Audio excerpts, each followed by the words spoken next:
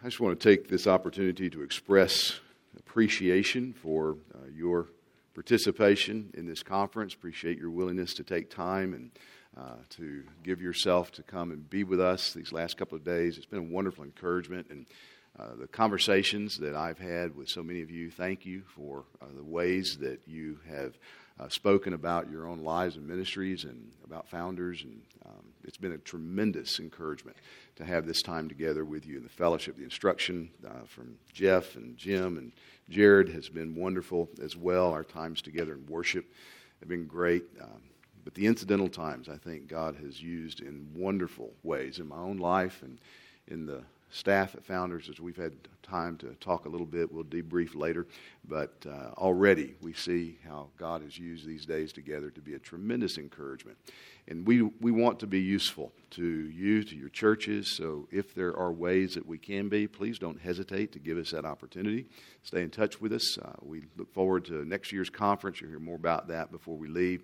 And the future efforts that we have to continue to produce content and material that we hope will be useful in churches. So keep your eyes open for that. Stay in touch with us on social media and through our website, and we'll be making information known to you as soon as we can about when this documentary will be available widely. We're making it available free to go as far as we can possibly go. I've actually had people from different nations that have contacted me last night asking when they could get it available to them. And there's some nations that you can't do it on the internet, so we'll figure out ways to make it available to them too. So please share it, and anything you can do to help others access the material that's available through Founders, we would greatly appreciate. Well, let's pray together before we look into the Word of God once again. Our Father, we thank you for your Word and your Spirit.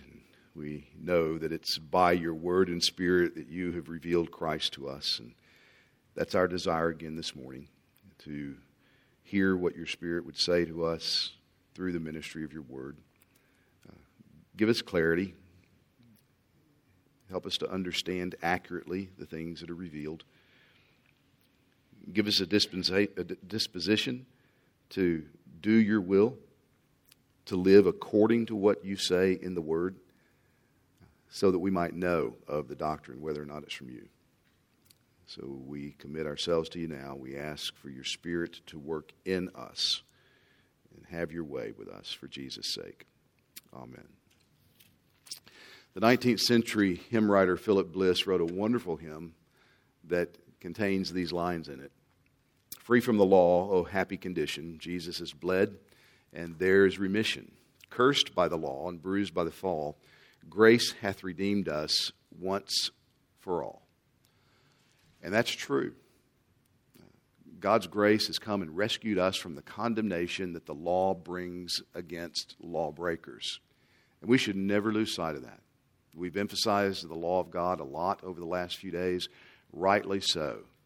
But we must never allow our right appreciation of God's law hinder us from celebrating the grace of God in Jesus Christ that frees us from the condemnation of that law.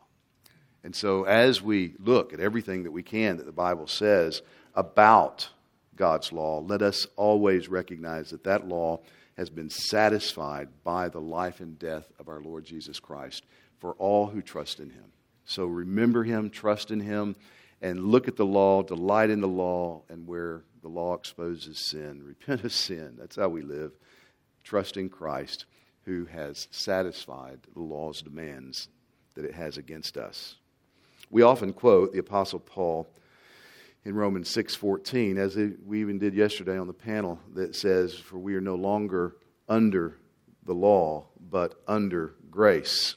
And that is a beautiful truth. And we should never forget that truth. But we should always remember, as again we tried to point out yesterday, that Paul makes that point in the context of a larger teaching. He makes that statement as he is explaining how sin no longer dominates Christians. And we're not under the law because of what Jesus has done for us in rescuing us from the condemnation of the law. Listen to the whole statement of Romans 6:14 in its broader context. Paul writes in verse 13, Let not sin therefore reign in your mortal body to make you obey its passions. Do not present your members to sin as instruments for unrighteousness, but present yourselves to God as those who have been brought forth from death, and your members to God as instruments of righteousness. For sin will have no dominion over you, since you're not under law, but under grace. And that's the hope. That's the reality, that we have been rescued by grace from the condemnation that the law brings because we have broken the law. And as such, the law is no longer ruling us as a way of attaining righteousness before God. That's the very point of the second part of the paragraph that we started looking at yesterday, Matthew chapter 5, verses 17 through 20. Yesterday we looked at how the first couple of verses there teach us that God's Son esteems God's law. Jesus said that He did not come to abolish the law, but to fulfill the law. He affirms the abiding authority of God's law, that not one iota, not one dot will pass away until it has all been fulfilled. Today we want to look at verses 19 and 20 of Matthew chapter 5 to hear what Jesus says about God's children in God's law. He's told us about His own relationship as God's only begotten Son to God's law. So now He's going to build upon that and teach us about God's children, those who are in Christ and God's law. So turn again to Matthew chapter 5. Let me read verses 17 through 20, noting that we're going to be focusing on those last two verses this morning. Our Lord said, "Do not think that I've come to abolish the law or the prophets. I've not come to abolish them, but to fulfill them. For truly I say to you, until heaven and earth pass away, not an iota, not a dot will pass from the law, and until all is accomplished." And then verse 19. "Therefore, whoever relaxes one of the least of these commandments and teaches others to do the same will be called the least in the kingdom of heaven. But whoever does them and teaches them will be called great in the kingdom of heaven. For I tell you, unless your righteousness exceeds that of the scribes and Pharisees, you will never enter the kingdom of heaven." Whereas in verses 17 and 18, Jesus affirms the abiding authority, the perpetuity of God's law. In verses 19 and 20, He calls His disciples to live righteously by carefully honoring God's law. We are to be righteous people, and we pursue righteousness by carefully honoring the law of God. Notice verse 19 begins with that word, therefore. In other words, Jesus is about to draw an implication from what He has just said. He's going to make a point based upon the argument that He's already built. Because God's law has abiding authority, because He didn't come to abolish it but to fulfill it, the way that His followers are to regard the law has serious consequences. Our attitude toward, our regard for the law is serious because our Savior didn't come to abolish it, but to fulfill it. And that law continues on until it fulfills the purposes that God has for it. Well, there are two consequences that I want to point out from our Lord's teaching that we should think seriously about as His followers. The first is in verse 19. He says, "Greatness in Christ's kingdom is assessed by how God's commandments are regarded." How do you judge greatness among the people of God? How do you judge maturity in the kingdom of God? Well, you do it, Jesus says, based upon how God's commandments are regarded. What are these commandments? What does He mean by them? Are they the things that He Himself taught, His commandments? Or is it the commandments that have been given prior to this, up to this point, over the course of Old Testament history? Well, I agree with D.A. Carson, who says, it's hard to justify restriction of these words to Jesus' own teachings. For the noun in Matthew, for commandment, never refers to Jesus' words, and the context argues against it. What Jesus is talking about is the Old Testament commandments, the things that God has revealed to be His will for His people. And He says disregard for God's commandments leads to spiritual regression. To dismiss whatever God obligates you to is to put yourself on a pathway of going backwards spiritually. Whoever, as the ESV says, relaxes any of these commandments. The idea is to loose them, to unbind them, to kind of send them away. The New American Standard says annuls them.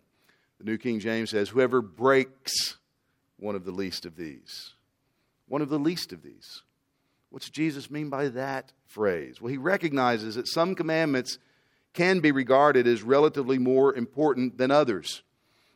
In Matthew 23:23, He upbraids the scribes and the Pharisees because they were meticulous about the requirements in their system of tithing while neglecting what He calls the weightier matters of the law regarding justice and mercy and faithfulness. And when the lawyer came to Him and asked Him, what is the chief commandment? What's the greatest? Jesus said that the command to love God is greater than the command to love people. And so it is right for us to think in terms of greater and lesser commandments that God has given to us. What Jesus is emphasizing here then is that as His followers and citizens of His kingdom, we are not free to pick and choose which commandments we think ought to be kept. We don't have that license.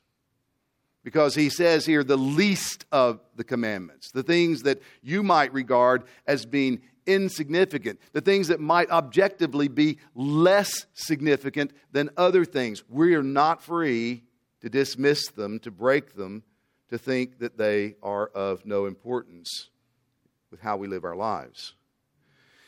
Any commandment that still obtains for us as believers is our obligation to submit to in obedience. This would include every moral obligation that we have to love God with heart, soul, mind, and strength, and to love our neighbors as we love ourselves. We cannot relax our attitude toward them. We cannot annul them. We cannot break them and think that it is an insignificant thing to do so. What this means is we must take what God requires of us in the 10th commandment as seriously as we do the first commandment. We can't say, well, coveting is just a thing you do with your heart and mind, and so it's all right to covet. It's all right to have inordinate desires for things that God's not given to me. It's all right to be jealous. Well, I would never have any God before the true God. I'll keep the first commandment. But the 10th commandment is not that serious. We're not free to say the fourth commandment, remember the Sabbath day and keep it holy, is something we can set aside as long as we keep the 7th commandment to not commit adultery. Do you see what Jesus is saying here? He's saying if you try to set aside, if you relax, if you break the least commandment, He is holding it up, this understanding for us to recognize that if we're going to advance in greatness in His kingdom, we're going to have to take seriously the standard that God has revealed to us and pursue life according to that standard. But He doesn't just say, whoever breaks one of the least of these. He goes on to say, whoever teaches others to do the same. So you do it for yourself, that's one thing. You teach other people to do it, that is something even more serious. This is a sober warning to those of us who are ministers of the new covenant. Those of us who have responsibility to teach God's word to people. He is saying if we teach people it's okay to neglect any of God's commandments, the commandments by which He intends for His people to be guided, we're not only guilty of spiritual regression ourselves, we're also guilty of spiritual malpractice by leading others into regression. Evidently, some people can legitimately be called least in the kingdom of heaven. Because that's what Jesus said will be the consequence. What's the point he's making here? Well, evidently, you can be a Christian and be wrong on this issue. You can be a Christian and violate this standard, what he is saying that we ought to aspire to. You will be a weak Christian. You won't be a Christian that is on the pathway to what Jesus calls greatness in the kingdom, but rather you'll be on the pathway to what he calls least in the kingdom. Your spiritual growth will be stunted, and you can cause others to be spiritually stunted as well. As Christians, that ought to sober us. We ought to ask the questions, what do we aspire to? I mean, we don't aspire to mediocrity in anything of importance. If you engaged in sports, you want to be the best you can be. You have a job, you want to do your job the best you can do it. I mean, nobody just aspires to being the least. As Christians, shouldn't we aspire to grow, to be strong, to attain maturity, to pursue greatness the way that God determines greatness to be? Well, if you violate his commandments, disregard them, you teach others to disregard them, Jesus says you'll be called least. William Hendrickson comments on this passage with this wisdom. He says, although all is of grace and nothing whatever is earned by the citizen of the kingdom of Christ, yet his rank or position in that kingdom will depend on and be commensurate with his respect for God's holy law. We're saved by grace. We don't keep the commandments in order for God to accept us. But having been saved by grace because of the fulfillment of God's law by our Savior, we want to be like our Savior. We want to live like Christ. Christ-likeness looks like obedience to God's commandments. Disregard for his commandments leads to spiritual regression. Conversely, Jesus goes on to say that practical heeding of God's commandments leads to spiritual growth. Whoever does them, the commandments, and teaches them will be called great in the kingdom of heaven. He's talking about practical obedience. He's talking about a way of living that recognizes that the God who created us, the God who has reconciled us to himself through his Son, has revealed his will for us. And that we ought to embrace that will and order our lives according to it. In our children's catechism, we ask our kids, how can you glorify God?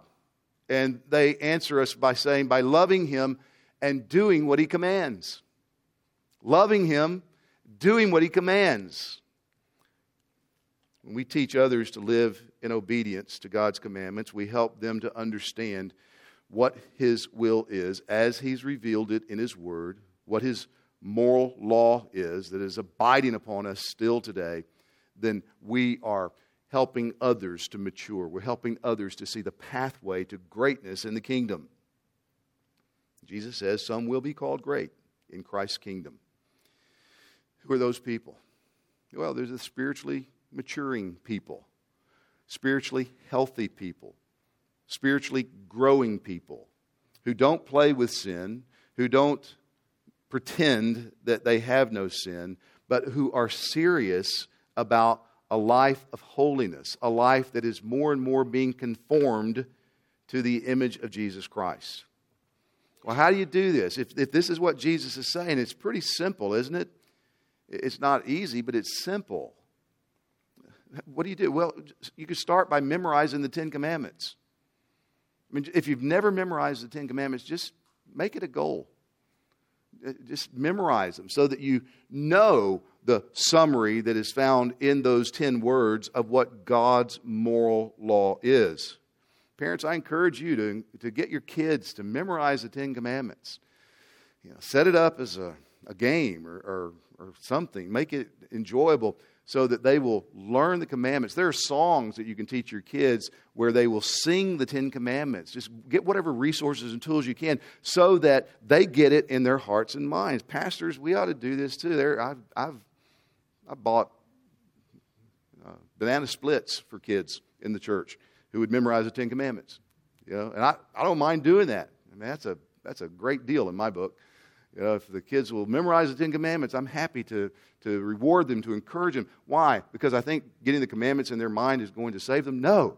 Because I want them to have an awareness that's readily available to them that there is a God and that He rules this world and He has revealed what His will is so that they can know it from their earliest days. We ought to read the commandments in your scripture reading times in the Lord's Day. I mean, it's right to read God's commandments, at least periodically. It's right to preach on the commandments. If you've never preached on the Ten Commandments, brothers, I'd encourage you to look into that, study them yourselves, and then preach them from this wonderful, liberating position we have as those who have been completely justified by the grace of God in Jesus Christ, the lawkeeper. But preach those commandments. Let people know what God's will is. We need to be careful not to misunderstand what Jesus is saying. He is not saying that we keep the commandments in order to get into His kingdom. He's teaching us that in His kingdom there is and there ought to be a deep regard for God's commandments. This is the same thing the Apostle Paul says in Romans chapter 8 in the opening verses of that chapter. There's therefore now no condemnation for those who are in Christ Jesus. Why? Because Christ kept the law for us. Law can't condemn us anymore. For the law of the Spirit of life has set you free in Christ Jesus from the law of sin and death. For God has done what the law, weakened by the flesh, could not do. By sending His own Son in the likeness of sinful flesh and for sin, He condemned sin in the flesh. And then verse 4, purpose. In order that the righteous requirement of the law might be fulfilled in us, who walk not according to the flesh, but according to the Spirit. Christ fulfilled the law for us so that the law might be fulfilled in us. How? By walking according to the Spirit. Don't be deceived by anyone who would say, we don't need the law because we have the Spirit. If you're going to walk by the Spirit, you're going to fulfill the law. You're going to pursue a life that is in conformity to, in submission to God's law. The righteous requirement of the law will be fulfilled in us as we walk according to the Spirit. Our Lord's kingdom is a righteous kingdom. And if you want to advance in it, you want to grow spiritually, you want to grow in holiness, then you must commit yourself to growing in obedience to His commandments. It's not complicated. It's really not complicated. It's just hard because it requires self-denial. It requires retraining your thinking so that all of the ways that you've become accustomed to thinking and figuring out how to live your life without really paying attention to even what Jesus calls the least of these commandments has served you fairly well so far. So here you are. Well, if you take Jesus seriously at His word, you say, wait a minute, I must begin to reorient my life and recognize there is a Creator. He has spoken. He has given us His commandments. These commandments obtain to me today.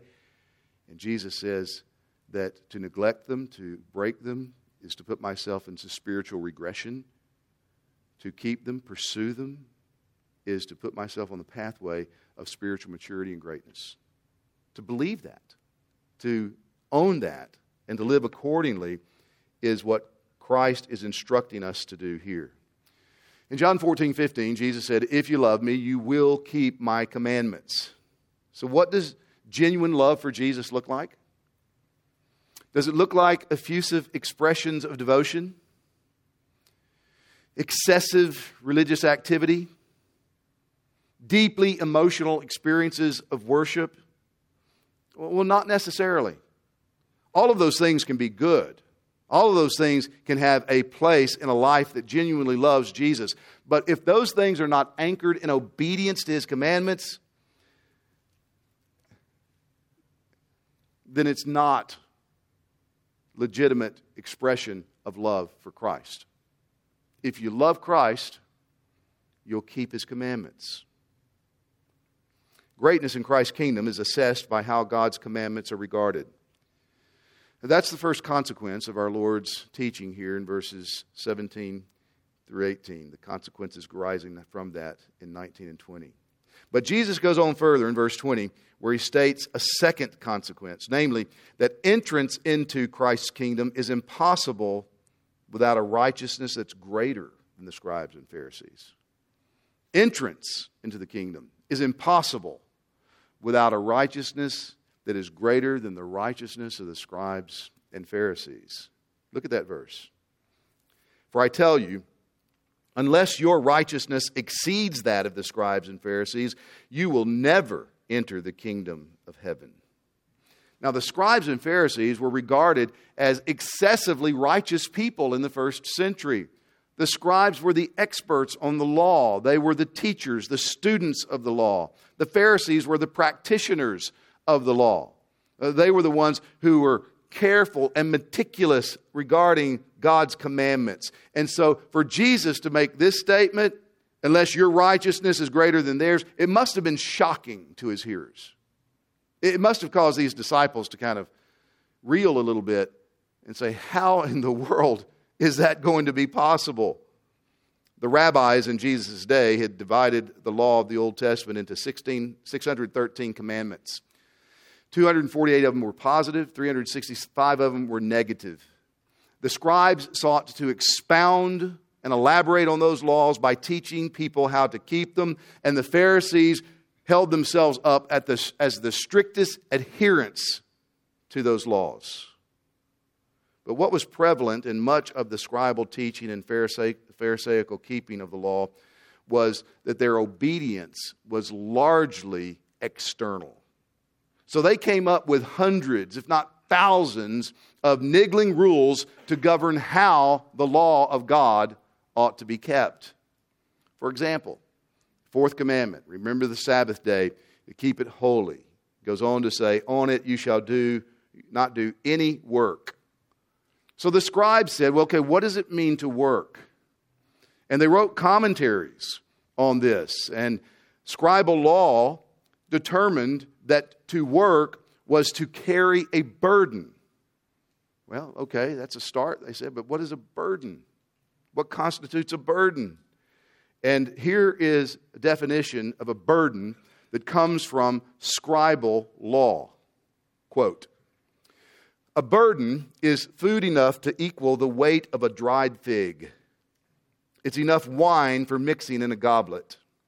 It's milk enough for one swallow, honey enough to put on a wound, oil enough to anoint a small member, water enough to moisten an eye salve, paper enough to write a customs house notice on, ink enough to write 2 letters of the alphabet, reed enough to make a pen.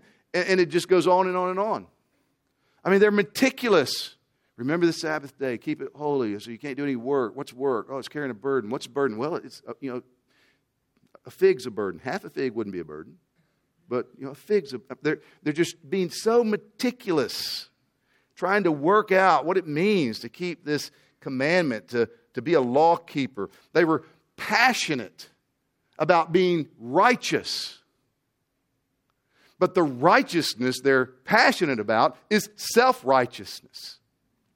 Thinking that if they get all these things just right, that they will then be on that pathway. They will then have reason to hope that God will accept them because they will certainly be superior to everyone else. This is exactly the mentality that Jesus exposes and warns us against in Luke chapter 18, when he holds up a Pharisee as an example of those who trust in themselves that they were righteous and treat others with contempt. When the Pharisees ridiculed Jesus on one occasion in Luke 16, he said to them, you are those who justify yourselves before men, but God knows your hearts.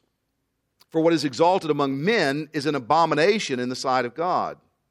They justified themselves by trusting in their own righteousness, which, no matter how meticulous they were about establishing it, was only formal and external, and it did not touch their hearts. So when Jesus says our righteousness must exceed that of the scribes and Pharisees, he is not saying that Christians must be stricter and more scrupulous than Pharisees are in the way that we pursue righteousness. He's not saying that. Rather, what he is saying is that the righteousness that is required for entrance into his kingdom is a deeper righteousness than they had. In reality, it is a different kind of righteousness than they had. It is a heart righteousness. This is exactly what is given to us in the new covenant, as we heard in the last talk. In Jeremiah 31:33, I will put my law within them, God promises. I will write it on their hearts. I will be their God. They shall be my people. He's promising a work inside of his people. How does he do that? How does this new covenant promise get effected? He tells us in Ezekiel 36:27, I will put my spirit within you and cause you to walk in my statutes and to be careful to obey my rules. This internal work of God's Spirit involves carving God's law in our hearts and minds so that we not only have a knowledge of what he requires, but we begin with increasing devotion to have a delight in what he requires. We see its rightness and we see its goodness. And so our determination, our longings, our efforts to keep his commandments don't arise from some type of external compulsion, but it is a result of the work of the Spirit of God in us. We love the law. We want to keep the law of our God. This kind of heart righteousness is not merely external, and therefore it is greater than the righteousness possessed by the scribes and the Pharisees. It is a different kind of righteousness. Their righteousness came from themselves. It was self-righteousness. The righteousness that Jesus says we must have in order to enter into his kingdom comes from God. It's worked in us only through the regenerating power of his Holy Spirit. That's why Jesus says without it, you can't enter into the kingdom of heaven. It's impossible. Why? Because the kind of righteousness he's talking about is the fruit of the new birth. It is the result of God's Spirit doing work inside of a person. Jesus told Nicodemus, unless a man is born again, he cannot enter the kingdom of God. So what Jesus is talking about here in verse 20 is not the righteousness that he himself is going to earn that is going to be imputed to his people when they trust him. We must have that righteousness that justifies us before God. But that's not what he's talking about. Rather, what he's talking about is personal righteousness that must be imparted to us through the regenerating and sanctifying work of the Spirit.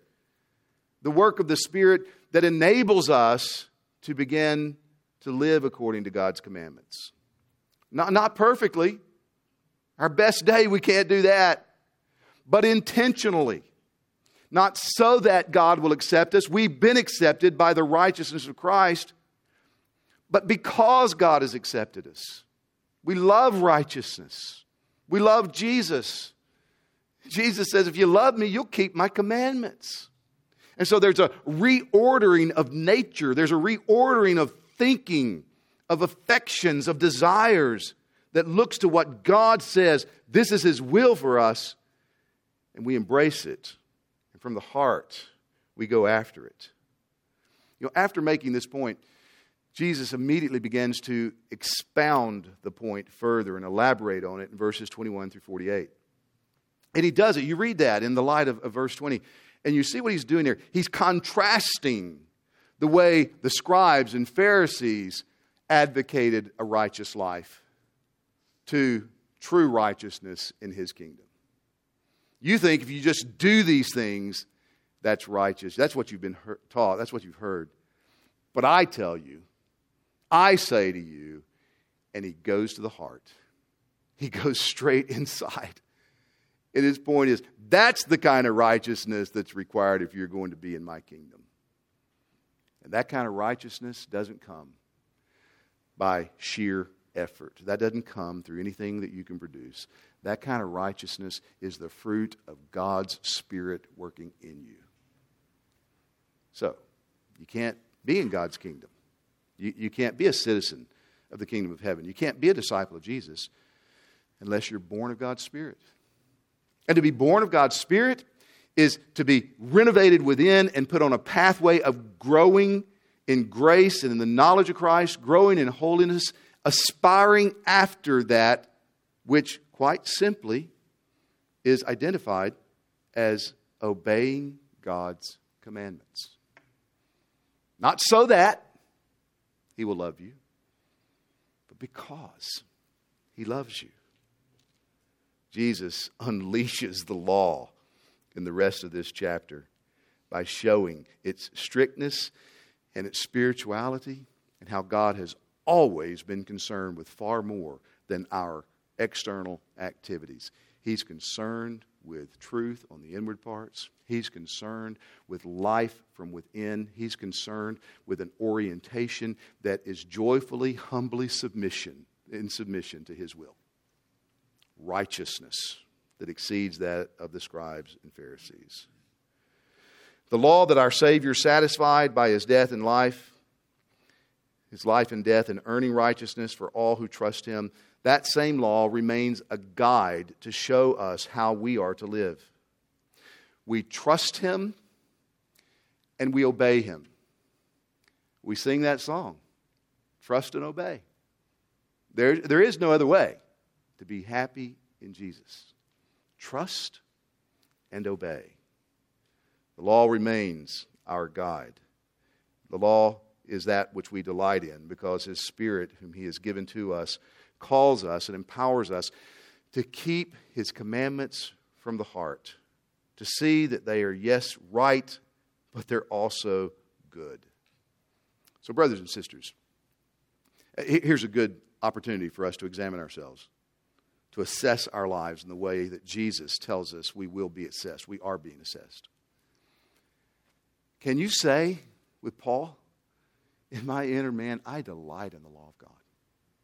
Does the law seem repressive to you? Does it seem like God's giving you these requirements in order to hold out something from you, to keep you from something that would be right and good? If you have those kind of thoughts, you're not alone. That's just the way we've been discipled in our day. It's what sin does to trick us into thinking that we know better than God. And as that gets exposed, it's a great opportunity to repent and say, oh God, change my thinking. Help me to see what Jesus is teaching here. And where I have neglected this simple rule, this simple way of life to trust Christ and to keep His commandments, work it in me by the power of your Spirit. Aspire to be great in God's kingdom, which doesn't mean prominent, doesn't mean applauded by people. It means holy. It means growing in conformity to your Lord and Savior, who Himself kept God's commandments. Teach your children to know and love God's commandments because they come from our good and gracious God. They're right and they're good for us. And pray, ask God to give us. We should ask God to give us this orientation of our thinking and affections that would not let us be at peace with setting aside, with breaking the least commandment that still obtains and obligates us before our Creator and before our Redeemer. This is the way of spiritual health. This is the way of spiritual growth. This is the way of spiritual maturity. Oh, may God help us to give ourselves wholeheartedly to keeping His commandments through faith in the power of His Spirit. This is the way to spiritual greatness in Christ's kingdom. Let's pray. Our Father, we thank You for Your word to us. We thank You for Your faithfulness and for the simplicity of Your instructions to us in these big areas of life, how we should live. We confess that our problem is not a lack of understanding. Our problem is that we still have sin remaining in us, and it wars against the work of your Spirit within us. We pray that by your Spirit you'd help us to put that sin to death, and that you would change our thinking so that with Paul we can say that in our inner lives we also delight in your law. I ask that you would make of us men and women who aspire to greatness in your kingdom and who embrace that pathway to greatness of obedience to your commandments in the power of your Spirit. Do that, we ask, for Christ's sake. Amen.